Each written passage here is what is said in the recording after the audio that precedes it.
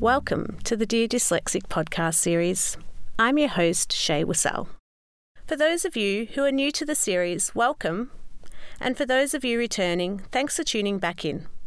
Today I'm excited to have in the studio to speak with me a mentor of mine who has been a significant supporter not just to me, but of the Dear Dyslexic Foundation. She's a lifelong family friend, Christine McJuvilet. Chrissy, we speak a lot about success and struggles of having dyslexia on the show, and you have shared some of your journey in some videos we recorded for National Dyslexia Awareness Day. What has it been like sharing your story of having dyslexia? In my working life, particularly in teaching in the Diploma of Finance and Mortgage Broking, I've been very open about it to students because I've actually felt that it's been a real benefit for me to have that, because if anyone's going to be struggling with their learning and they know that the teacher also, doesn't spell very well, doesn't write very well, it puts them at ease. So in that context, it's been really, really easy. However, the idea of going out into the corporate world and saying, I've got dyslexia, it feels completely different. There can be prejudices against dyslexia. Organisations can fear that it could really wreck their reputation by employing someone who has dyslexia. And I don't think that people realise the phenomenal benefits that people with dyslexia actually bring to certain roles. So often in that area, I won't mention it, but I will say, look, I'm going to need some help editing my work. I need someone really good to make sure the spelling's right and that you're happy with the order of things. I don't say I'm dyslexic and therefore I need it. So I suppose all my life I've just worked around the problems and just solved the problems, but haven't so much said the name of it, apart from when I'm teaching. And how have people reacted when you've said you've needed that bit of support? Well, in my current role, they were terrific. I just stated it as a matter of fact. And in my current role, I'm a subject matter expert. So it was just something I said that was required. It's like one of my idiosyncrasies, and they've known me for 10 years, so they knew what I was like, my good points and my bad points. So in your video on National Dyslexia Awareness Day, you spoke about some of the daily challenges for you. Can you share with us what some of those challenges are and how you manage them day to day? There's really been a history to daily challenges, and it changes because I'm now in my 60s. The challenges that I face are different to the challenges when I was younger. Some of those younger day challenges were absolutely impossible to stand up and meet. However, you develop all sorts of tactics, and the way that I've really been able to meet challenges is, I think, number one, having a phenomenal self-belief, which has come from a mum who has had a phenomenal belief in me and sees people as individuals. And I think that belief has been the main thing that's driven me, to success. I've run and operated businesses. I've believed in me. I've believed that I could do it. And I think that's probably the biggest thing. But if you were to have a look at my work, you'd probably have a bit of a giggle because, I'll spell words different ways in the hope that, I'll get the right word sooner or later, the right spelling. I still need to hang on to written words with my fingers to try and check them and keep them going. The more tired you get, the harder it is. Mm-hmm. But and I have to work longer hours to have similar output to my peers. When I went to Teachers College, I didn't know I had dyslexia. We didn't know anything about dyslexia when I was growing up. And I had to work till 1 or 2 o'clock in the morning, plus get extensions, deadlines for my assessments. And other people were just, doing an essay the night before. But I had things on tape, which really helped. I used to listen to tape recordings. Because my handwriting was so very bad, I'd read my notes out as soon as the class finished, and I'd go and record them, and everyone thought I was very diligent, but it was the only way I would be able to reread my notes. And I would listen to those when I went to bed at 1 o'clock in the morning. I'd pop on my headphones and be listening to my tapes as I went to sleep. I'd listen to them when I was driving my car.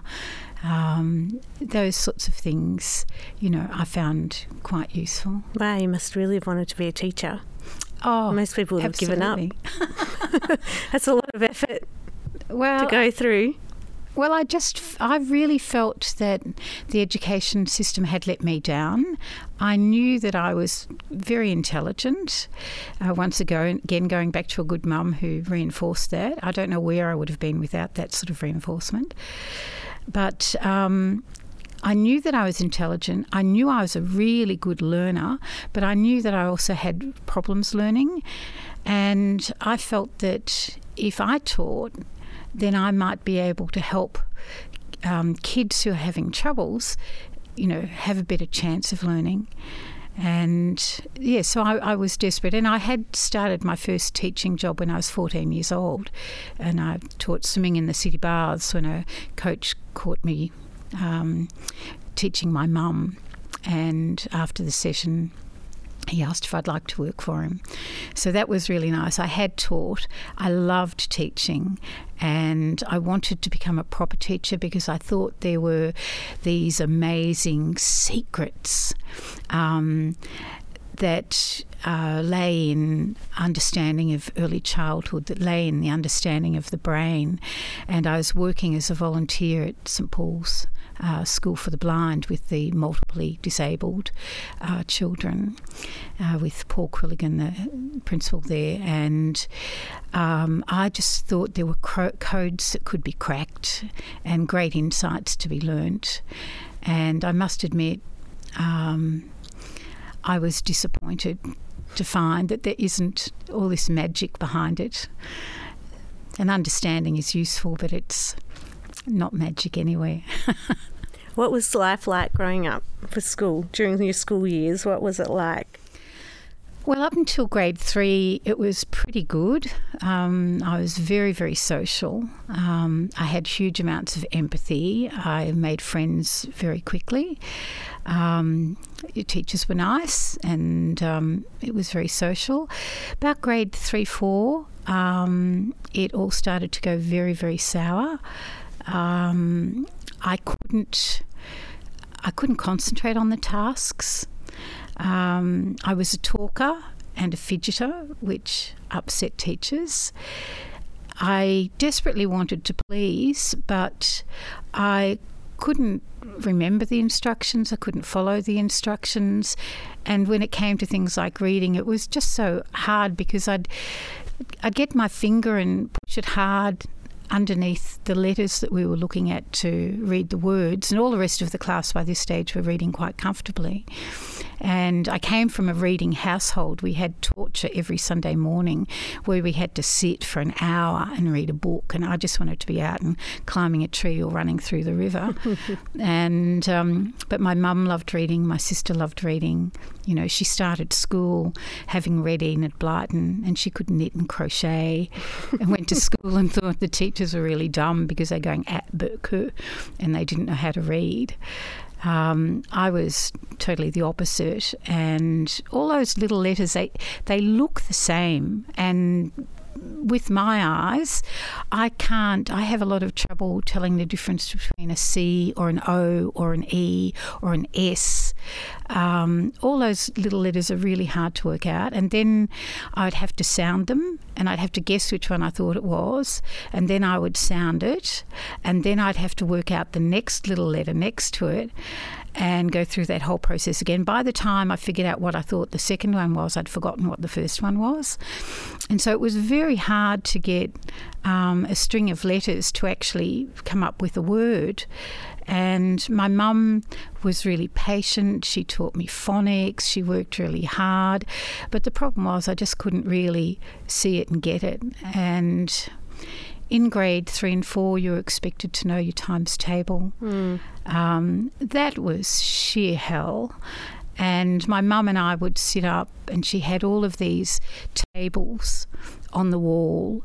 I think it was from my 1 to my 12 times table, and they were huge. And we would try chanting them, singing them.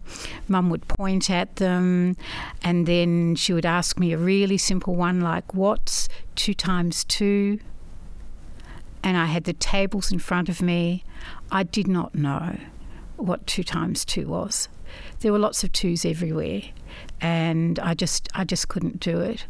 And we would stop when both of us were crying that much that we couldn't go on, and it would happen night after night. And Mum was incredibly encouraging, and she believed that I would, finally get it. And I did. When I was at Teachers College, I learnt my tables, and I was so proud.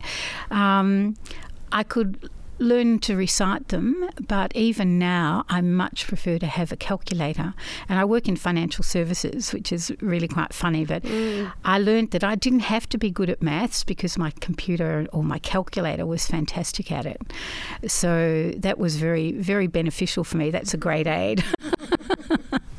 It's a very useful tool, isn't it? Yes, that's right. But I think too, with the connection of school, of what's expected of you, that a lot of your behaviour can be considered to be just bad behaviour. And because I couldn't fit into the classroom, I would just go off into my own little world outside of the classroom, and I'd look out the window and things like that. And I can remember of a night time being in bed and just thinking to myself, I just wish I could die. If only I could just die, it would make it okay. And maybe I could get born again, and we could start all over afresh, and I could be a good girl in the classroom. And, even today, I feel really sad for that little girl back then. And, sorry, I am incredibly resilient, and depression is one of those things, I think, with dyslexic people. I'm not the only one that, grapples with that from time to time.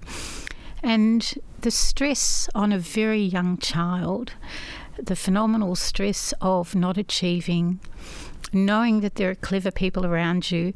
And I didn't begrudge them. I was in total awe of them. There was a little girl, Jackie, in my classroom.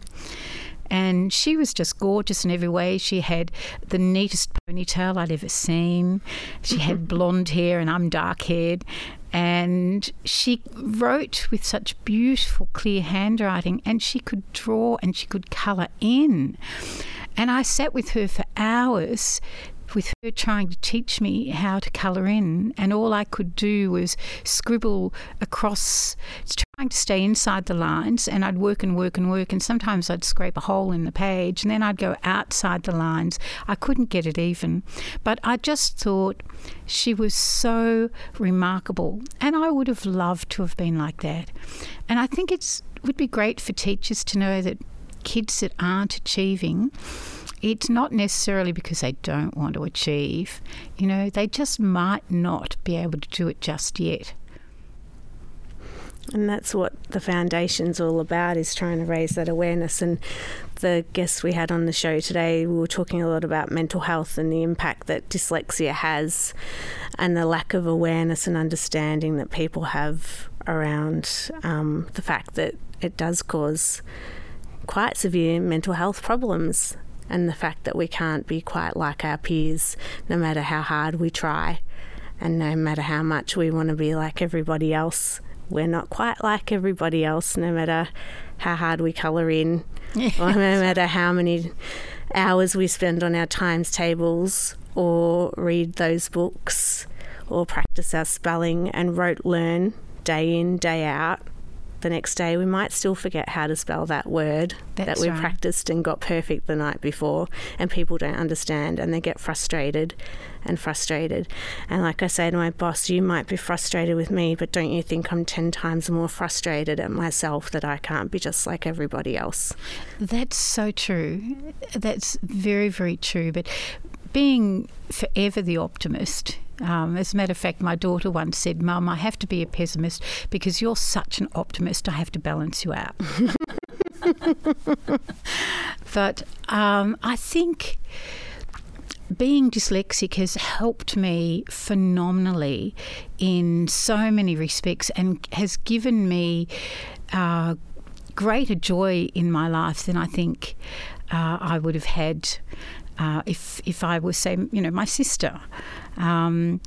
Because of the phenomenal empathy and desire to understand learning, it gave me the opportunity to teach. And when I taught swimming, I thought, wow, this is fantastic, because there wasn't anyone that I came across that I couldn't teach to swim. And I wanted everyone who came to me to know that they were a great learner. And I loved it when I got kids whose parents would tell me they're not good in school and they're always in trouble. And, I'd be able to say to these kids, you are a great learner. And because of all of the kinesthetic stuff involved in swimming, I was a very big believer in kinesthetic learning as well as the other learning styles. But seeing kids who were constantly in trouble and not good at something learn how to swim was fantastic. And then I developed a method of teaching for babies, and I don't think I could have done that unless I was dyslexic, because I was able to stand back, listen, look, and feel with my hands what that little baby was telling me without any language. And so I was able to tell by the tension in the muscles, the relaxation in the muscles, the smile on the face, the look in the eye. I was able to let them teach me what worked for them best in the water. And that was really a very exciting time, because the predominant method of teaching infants at that time was pretty rugged. They called it drown proofing, and lots of kids didn't want to swim after that because they'd been drown proofed. Fair enough. It was almost swimming proofed. And so that was a great advantage for me. And I think one of the other things that being dyslexic has done for me is I've seen opportunities, and where other kids wouldn't be necessarily thinking about that. Like in grade 4, I saw a wonderful opportunity because of my empathy, and I heard about the kids at Sutherland Homes, and they were Aboriginal kids, and they'd been told that their parents were no good and couldn't look after them, and they were made wards of the state. And that was sad enough, but to add on top of that, they were told it didn't matter how well they were doing in high school. And I remember one girl at my school, she was fantastic in, which sport was she in? Can't remember now. Might have been high jump or long jump, but one of the athletics. She was absolutely fantastic, and she could have gone on with a career there if she'd been able to stay in the school system. But she couldn't, because when they were 15 years old, they had to leave school. They weren't allowed to continue. And when I came home and was telling my mum about this dreadful situation, I said, I have to get some money to give these kids so they can keep going to school. And we just discovered a couple of organisations, SAF and ABSCOL. My mum was great. She took me to their annual meetings, and I could listen to them and ask questions, which she encouraged me to do. There were no other children there. None of my peers were there. But my mum looked for opportunities for me where I could succeed and followed things I was interested in. And so I was able to raise a lot of money by doing bob a job destroying people's rose bushes and hanging up their washing incorrectly and putting the wrong colour shoe polish on, that sort of thing. And I did that from all of grade 4, 5 and 6. And I don't think I would have done that unless I had my brain and the way it works. And I've had other great, opportunities too that I don't think I would have run swim schools for 27 years. I don't think as a 14-year-old I would have said to my new boss, how do you get a business like that? And he told me, and so I just went off and did it because I was very simplistic.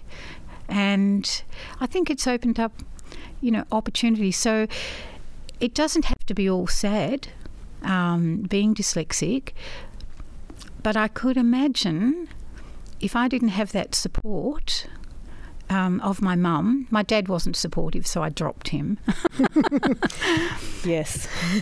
But without that support, you look at the statistics and we've got so many kids overrepresented in the juvenile system, and they'd be kids who didn't have a mum like mine. And I was so lucky to be born into that family because what you get told by teachers, throughout your life would have you believing that you're just, a bit of an idiot, dumb, a time waster, you need to concentrate. I managed to get through high school with only one teacher even knowing that I had any sort of problem. Even my mum doesn't think that I've got dyslexia because I've hidden things so well from high school onwards, where I just knew how to get people off my back. And so I just didn't hand work in. And only one teacher twigged. So that was really good. So I just kept away from her. She tried to help, and then I kept away from her. And I had a nice social life and went off to work and destroyed the places that I worked at. We had one interviewee who said she learnt just to be a really good liar. Oh, right. Yeah. She learnt to just cover things up and to lie. Yeah. Well, I'd tell the truth. No, I didn't do it. I didn't bring it. No, people just have lots of different strategies, different don't ways they? That's right. Yeah, different ways to manage of things. Yeah, I think I use my personality to get away with stuff. And I thought, well, if people, think I'm lazy, well, I'll let them think that. I suppose that's a form of lying, isn't it? No, I just had my mum. Well, she, as everyone who's heard my podcast before knows, she'd proofread everything. So she would edit everything. So we just put different strategies in place. Right. Well, I wouldn't dare put pen to paper. But there's a fine balance, isn't there? Because there are a lot of strengths that people bring to the table when they're dyslexic. I mean, we're very resilient. We think outside the box. But it's that fine balance of making sure we have positive things that keep our mental health, to keep us resilient. That's right. And I think recognising it, when you're starting to get down, recognising it and doing something about it is useful. And just having the courage to go on day after day and make sure you do all the things you've got to do rather than having it totally overwhelm you. So you're in your 60s now, Chrissy, and you're becoming an advocate for dyslexia. The board, you're chair now of the board of the Dear Dyslexic Foundation. How do you feel now being in a role where you're advocating very strongly and very passionately in a space that you haven't really been in before?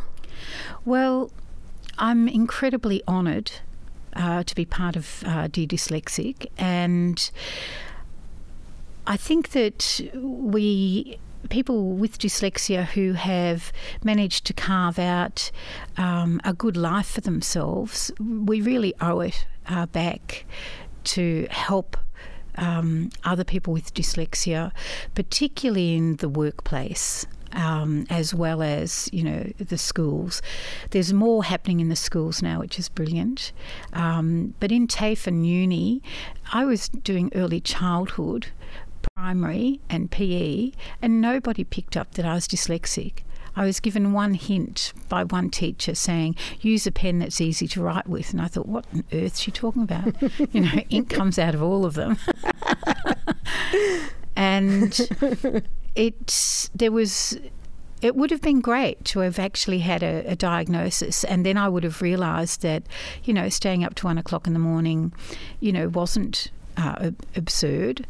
and needing extra time for my, assessments, teachers were thinking and lecturers were thinking it was because I'd put my work off for too long. And now I know what I know.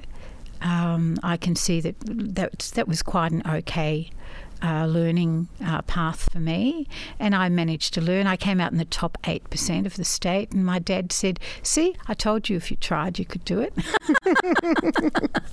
Thanks, Dad. So I think with being on the board, especially being in Australia, we're so far behind the UK. Our universities don't really seem to know much about it. I know La Trobe Uni and a few of the others are doing some good stuff where you can go and get diagnosed. That's a start, but there's nothing in place to help people through it. And it is nice to know that, that's what it is, that's what's wrong, but we need to be getting a lot greater awareness so that we can implement programs. I would dearly love to teach in the sector, helping support people through university and helping them achieve their goals. In the workplaces, when I went to work, my first job was with Gill and Durham & Co, and they were stockbrokers. And the poor things, employing me at $17 a week, my mum thought I was being ripped off, but I kept thinking, when are they going to fire me? Because I just did everything wrong. And, they were wonderful people, but I felt so bad about, breaking the switchboard when Poseidon was going crazy, and mucking up the mail, opening up letters that had already been franked, spilling coffee on very important papers, dropping the directors. I had 7 directors, and I would regularly drop their lunches and just pick them up and put them back together because I couldn't, tell them that I fell over again.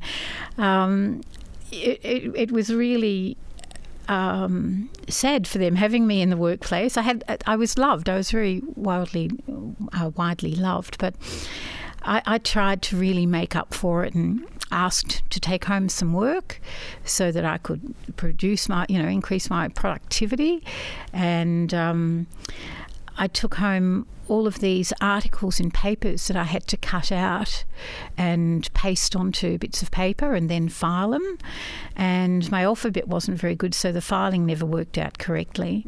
And where the star was, I would cut out that article, but he'd meant it to be the article next to where the star was.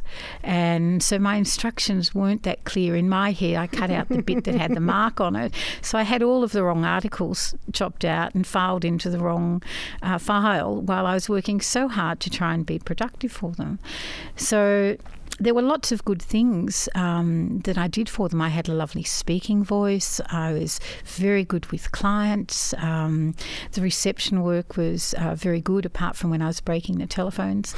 But when I did the other work, it was fraught with problems. So I don't know. I feel fearful for people going into the workforce, particularly if they've had hidden dyslexia and they mightn't have any skills or any ability to tell people what their problem is, or any way for employers to find out how they can get the best benefit out of these people, because they do bring terrific benefit if they're, understood and pointed in the right direction.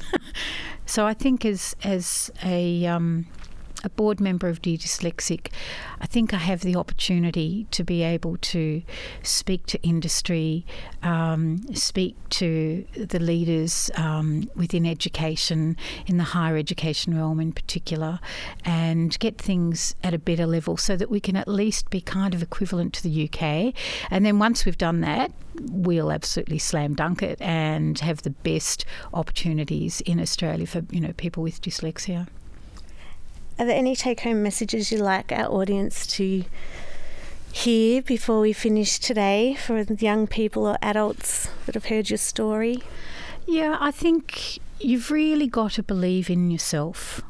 and try and surround yourself with people who think you're good and who think you're okay. Try and make sure that the negative stuff that's being fed to you, that you bounce that back. Try and bounce that off you, deflect it somehow and say, you know what, I'm very intelligent, I'm a great learner. Before you got into the school system, you have a look back and see how much you learnt all by yourself without the education area helping you. You know, you learnt a language, you learnt to walk and talk, you learnt empathy for people. There are so many things. What an amazing learner we are when we're little. And then if you've got dyslexia and you hit the school system, often the methods and the ways that you're given to learn and the time frame that you're expected to learn in might not suit you, but it doesn't mean that you're dumb. It doesn't mean that you're not going to become a scientist or whatever area of interest that you have. You can achieve whatever you want to achieve, and you need to believe in yourself. So I think that's probably the biggest take home, and try and keep away from bad influences, because you can have really good fun with naughty people, and you know that can be far more rewarding for you. But you can so easily, because for us as a subgroup of people with dyslexia, as I mentioned before, it's very easy for us to get into trouble. We've got often very good imaginations. We can delight the socks off naughty people, and it could take us in the wrong direction. So I think try and get really good goals, solve great problems, and be the best person that you can be. Well, thank you so much, Chrissy, for that delightful podcast. You've shared so many wonderful things with us. Thank you so much, Shay. It's been a pleasure. If you'd like to hear more about Chrissy's amazing story or more about her business, you can go to the Dear Dyslexic website to find out more at deardyslexic.com. Also, if you haven't already done so yet, make sure you sign up to our mailing list so you can keep up to date with all the work that we are doing at the Foundation. Head to deardyslexic.com. And don't forget, if there's anything you've heard today that you've found distressing, you can contact Beyond Blue 1300 22 4636 or Lifeline 13 11 14. Thanks for listening. Bye for now.